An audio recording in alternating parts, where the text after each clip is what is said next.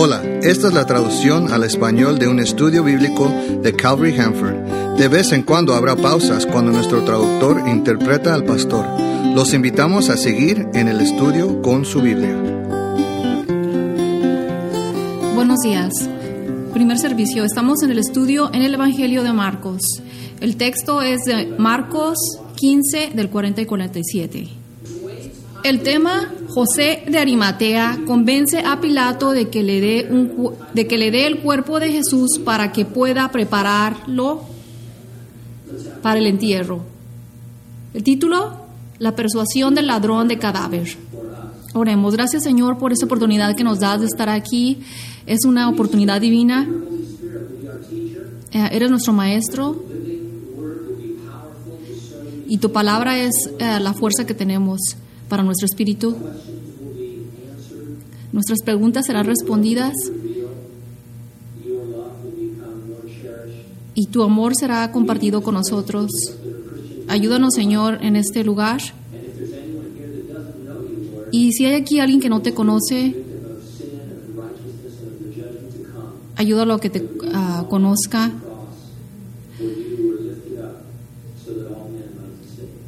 En el nombre de Dios hemos orado. Amén.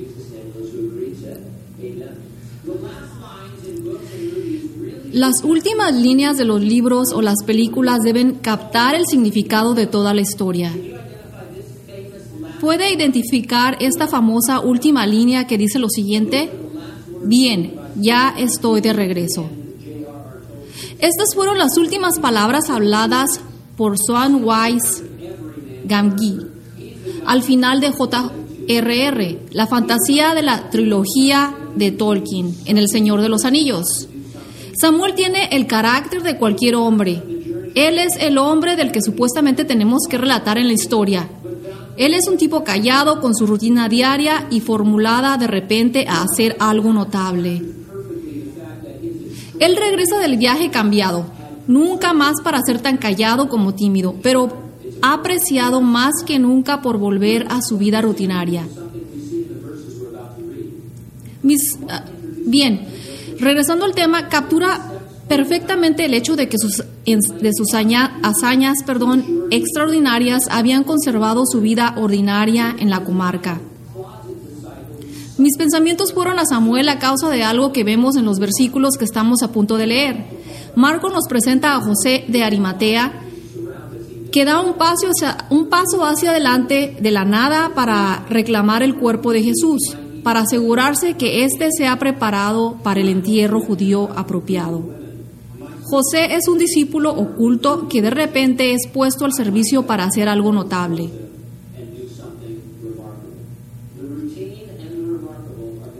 Marcos también llama nuestra atención en el grupo de las mujeres que habían estado siguiendo a Jesús alrededor del ministerio por 3 años y medio.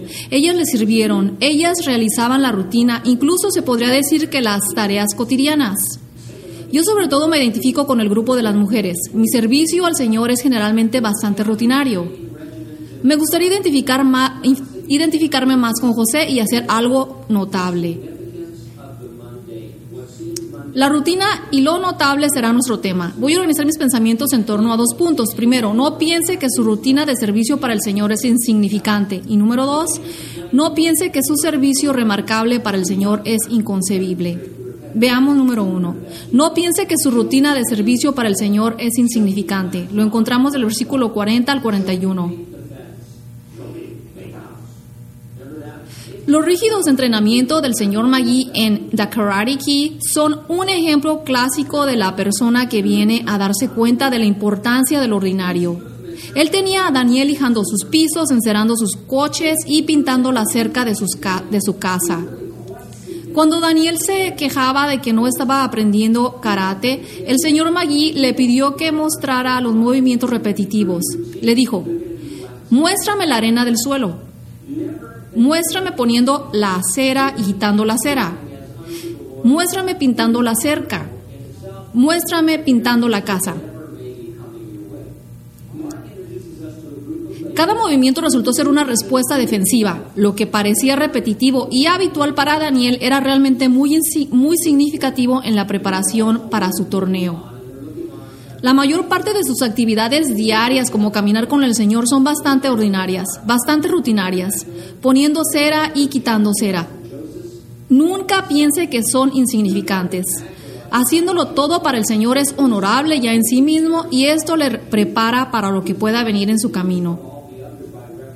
Marcos nos presenta a un grupo de mujeres cuya vida diaria rutinaria fue para atender a las necesidades ordinarias de Jesús. Leemos Marcos 15:40. Algunas mujeres estaban ahí mirando de lejos. Entre ellas estaba María Magdalena, María la que era madre de Jacobo, el menor, y de José y Salomé.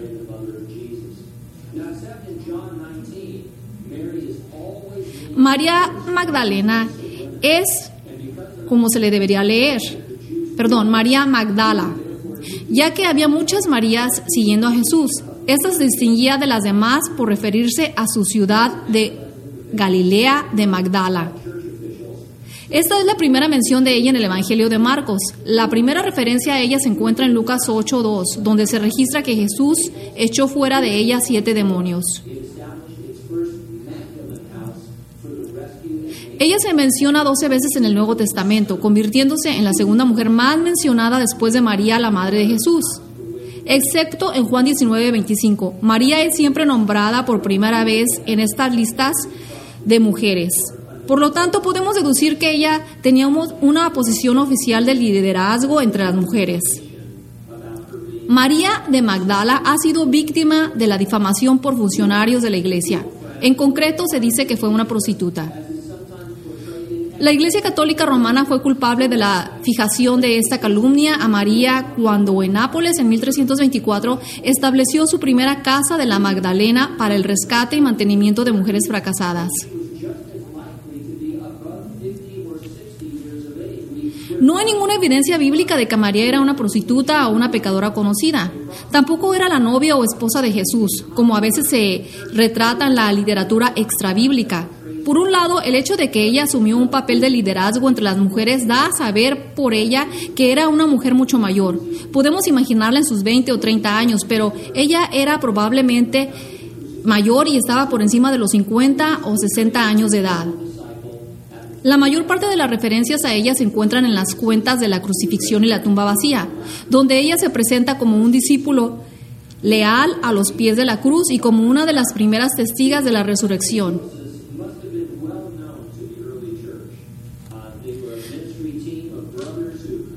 La siguiente María fue distinguida por sus hijos Jacobo y el menor y José. Ellos deben haber sido también conocidos en la iglesia primitiva.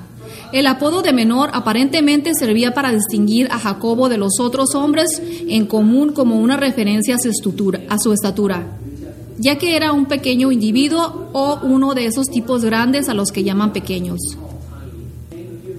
El nombre de Salomón aparece solo en el Evangelio de Marcos 15:40, 16:1. En un cotejo de Mateo 20:20 y 27:56. Indica que ella era la madre de los hijos de Zebedeo, los apóstoles Santiago y Juan. A comparación con Juan 19:25, estos sostienen comúnmente que también era la hermana de la madre de Jesús. Leemos Marcos 15:41. Ellas habían seguido y atendido a Jesús cuando él estaba en Galilea, pero había también otras muchas mujeres que habían ido con él a Jerusalén. Numerosas mujeres siguieron a Jesús a Jerusalén para celebrar la Pascua. María y Salomé ministraron a Jesús cuando estaba en Galilea y le siguieron cuando estuvo fuera de Galilea. Ellas fueron constantemente sirviéndole.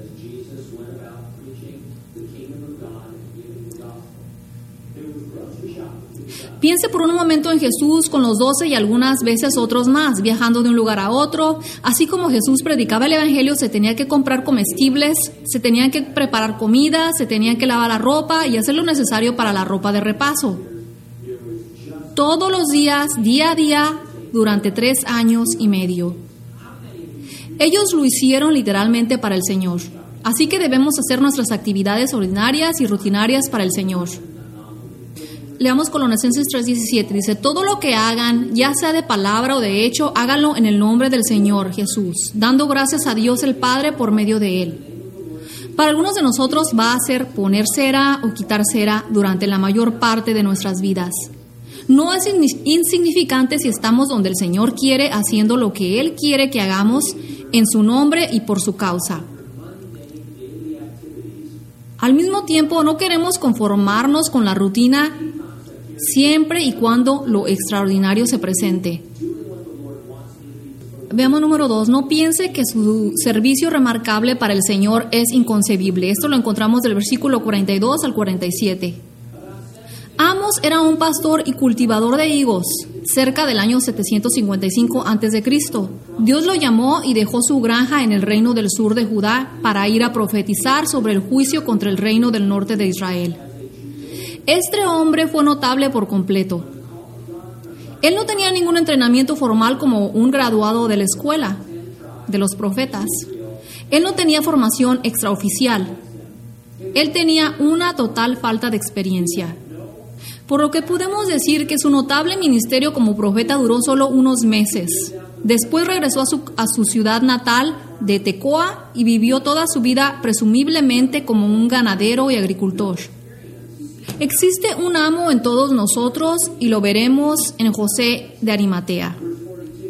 Leamos verso 42. Al caer la tarde del día de la preparación, es decir, la víspera del día de reposo.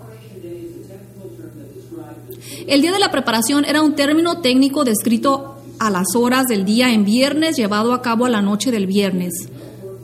Para comenzar el sábado, debido a que no se había que hacer trabajo en el día de reposo semanal, se debía hacer la preparación para antes de tiempo, haciendo lo que debía hacerse para evitar el trabajo.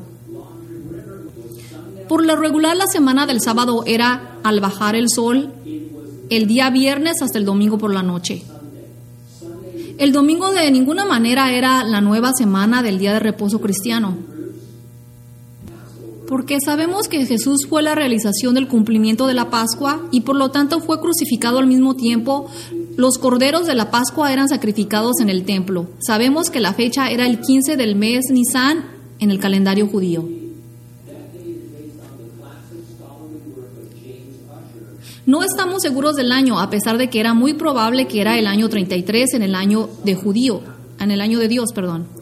Este año estaba basado en la obra clásica y académica de James Asher. En la década del año 1600, en el año 33, año de Dios, el 15 de Nisan, que cae en viernes. Los Habits tenían segundo desayuno, pero los judíos tuvieron una primera y segunda noche en su juicio final de cada día. Jesús murió poco después de las 3 p.m. por la tarde. Eso significa la primera noche, a partir de la media tarde al anochecer y no la segunda noche, desde la puesta del sol a la oscuridad, ya que Jesús fue enterrado antes del ocaso.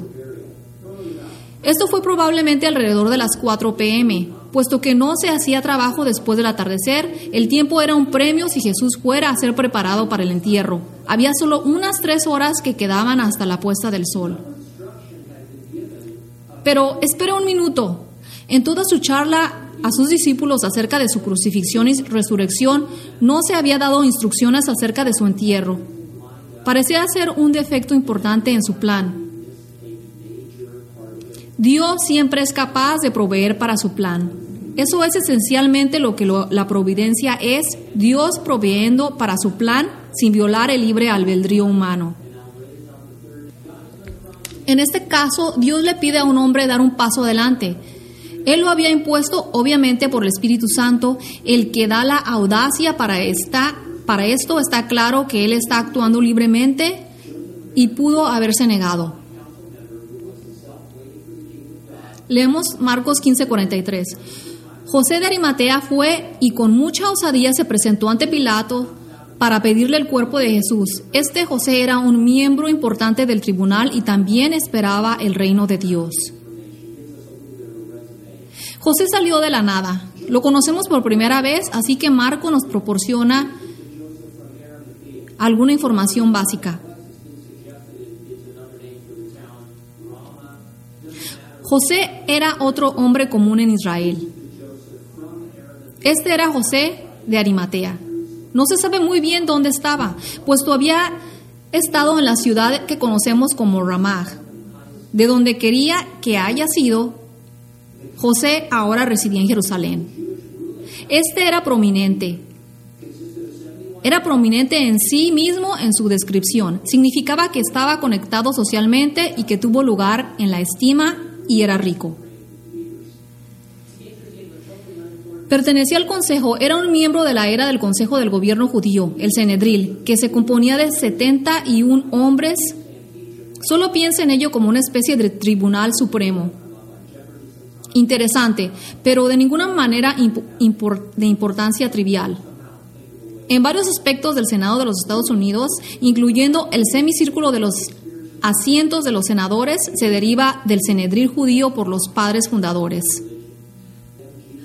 Esperando el reino de Dios indica que José era un hombre de mente espiritual, era un devoto judío, en el mejor sentido posible de su religión. Pero espera un minuto, ¿no era el Sanedril que había condenado a Jesús de blasfemia y le dio la vuelta a Roma como un traidor acusándolo al César? Veamos estos puntos. El Evangelio de Juan revela que José era un discípulo secreto de Jesús y que el miedo le impedía cualquier confesión pública de su esperanza. Lo encontramos en el verso 38.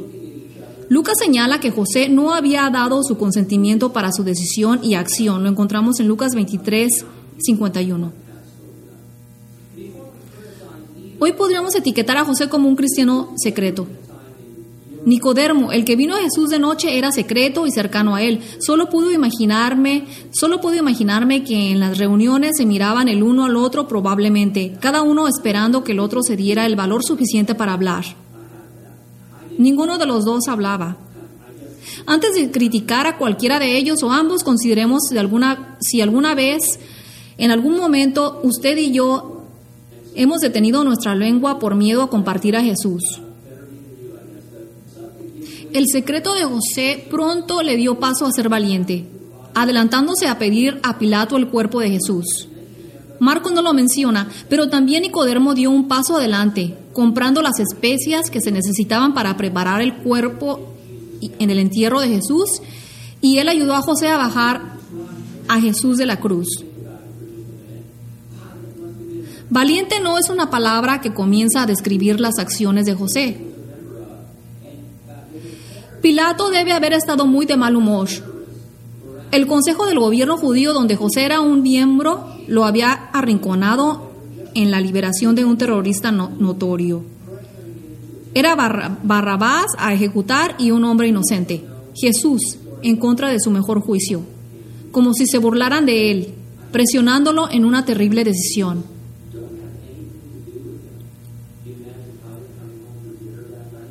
No me imagino y no me puedo imaginar que Pilato estuviera feliz de ver a un miembro del consejo o al oírlo hablar acerca de Jesús. Además de correr el riesgo de posibles persecuciones de Pilato, el Sanedril no estaba muy feliz al ver a uno de sus miembros que mostraba compasión por Jesús, incluso en su muerte.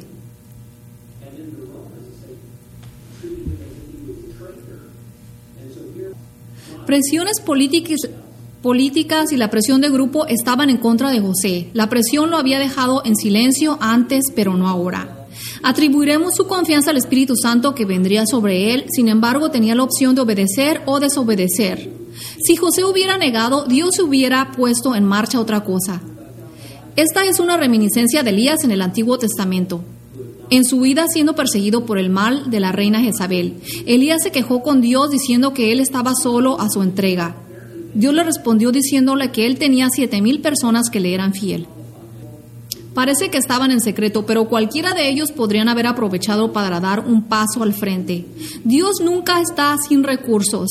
Él hizo una amplia provisión para ver su plan en la historia, para redimir a la raza humana a su finalización con el éxito.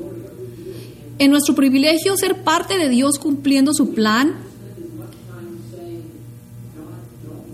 es que Él ha optado a utilizarnos como creyentes como sus agentes, por ejemplo, cuando nos usa como ángeles.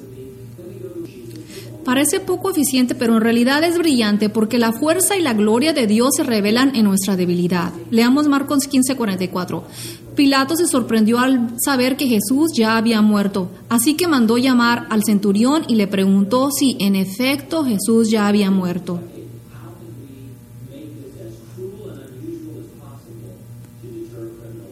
La muerte por crucifixión podría tomar días. A los romanos les gustaba prolongar la muerte como elemento disuasorio para la delincuencia. Era un castigo cruel e inusual para el objetivo.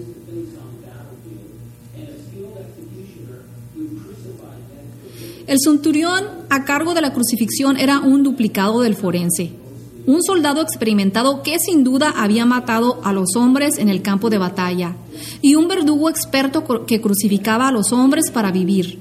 Él sabía cuando una persona estaba muy muerta y cuando solo estaba un poco muerta. Se podría decir que el centurión emitía un certificado de defunción verbal. Marcos hizo todo lo posible para determinar la muerte de Jesús en la cruz. Esto fue algo bueno que hizo, porque una de las falsas teorías acerca de Jesús es que Él no estaba muerto, que Él estaba vivo después de haber sido bajado de la cruz. No es verdad, fue declarado oficialmente muerto. Leemos en Marcos 15:45. Luego de que el centurión le confirmó la noticia, Pilato entregó a Jesús el cuerpo de Jesús. Pilato entregó a José el cuerpo de Jesús. La palabra usada para cuerpo es la de animal muerto. Es una palabra fuerte, una vez más con la intención de comunicar que no había ninguna vida en el cuerpo físico de Jesús.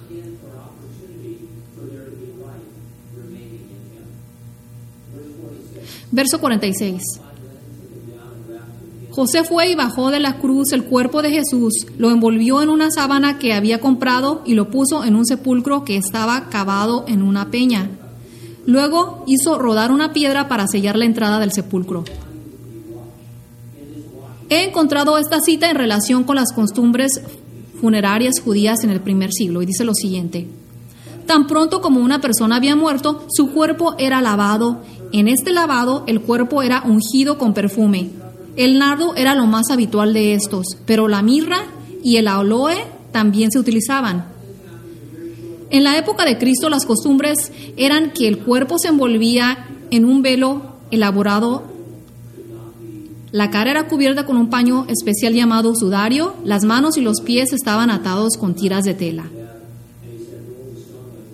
Todo esto ocurrió en un muy poco tiempo. El entierro era seguido generalmente dentro de las siguientes 8 horas de muerte, en un clima tan caliente que el entierro no podía retrasarse. En el Evangelio de Juan se nos dice que la tumba estaba cerca del lugar de la crucifixión, en 19:42. Se había cortado horizontalmente en el lado de un acantilado de roca. Tales tumbas cuidadosamente eran talladas y comúnmente alrededor de Jerusalén y en general pertenecían a las familias adineradas. Era la propia tumba de José en Mateo 27:60 y nunca había sido utilizada todavía. Lucas 23:53. El entierro de Jesús fue en la tumba de un hombre rico. Este era el cumplimiento de Isaías 53:9. Pusieron su sepultura entre los malvados, pero su muerte fue con los ricos.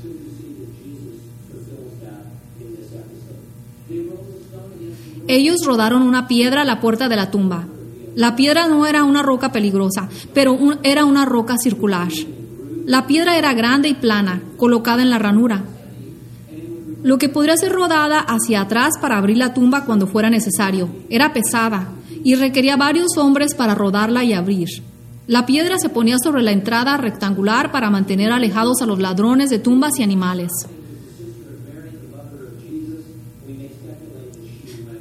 Leamos Marcos 15:47. Mientras tanto, María Magdalena y María, la madre de José, miraban dónde ponían el cuerpo. Sí, de hecho, Salomé era hermana de María, la madre de Jesús. Podemos especular que ella fue a consolarla. Muchos incluyen la observación de la tumba para contrarrestar otra de las falsas teorías acerca de la resurrección de Jesús. Se dice que los discípulos fueron a la tumba equivocada y la encontraron vacía, sin pensar que Jesús había resucitado de entre los muertos. La gente va a creer casi cualquier mentira sobre Jesús en lugar de admitir que son pecadores que necesitan ser salvados. Al igual que Amos, José de Arimatea irrumpieron en la escena del orden de la providencia de Dios para realizar un servicio extraordinario. He dicho antes que tenemos un Amos en todos nosotros, pero permítame aclarar lo siguiente. Creo que estamos de acuerdo en que el Espíritu Santo vino sobre Amos y José, dándoles la libertad para servir al Señor en esas extraordinarias formas. Por su parte, optaron por no reprimir al Espíritu Santo, sino más bien para ceder a Él. Así que cuando digo que hay un Amos en todos nosotros, realmente estoy diciendo que Dios, el Espíritu Santo, que está haciendo efecto sobre nosotros. Si Amos y José tuvieron audacia, ¿cuánta más audacia podemos tener nosotros, ya que tenemos el Espíritu Santo y reside de forma permanente dentro de nosotros? Tenemos más en su promesa y su venida sobre nosotros para darnos el poder como un regalo que se recibe por fe. De hecho, hay una comparación entre nosotros, las mujeres, y José en los siguientes puntos. Al igual que las mujeres que seguían a Jesús, la mayor parte de nuestro servicio es de rutina, pero nunca debe ser considerado insignificante ya que se hace para el Señor. Al igual que José, no debemos pensar que es inconcebible ya que tenemos la facultad de hacer algo o algunas cosas que son notables. José es especialmente notable porque se nos dice que tenía miedo en el Evangelio de Juan y vemos que ocultaba su fe en Jesús.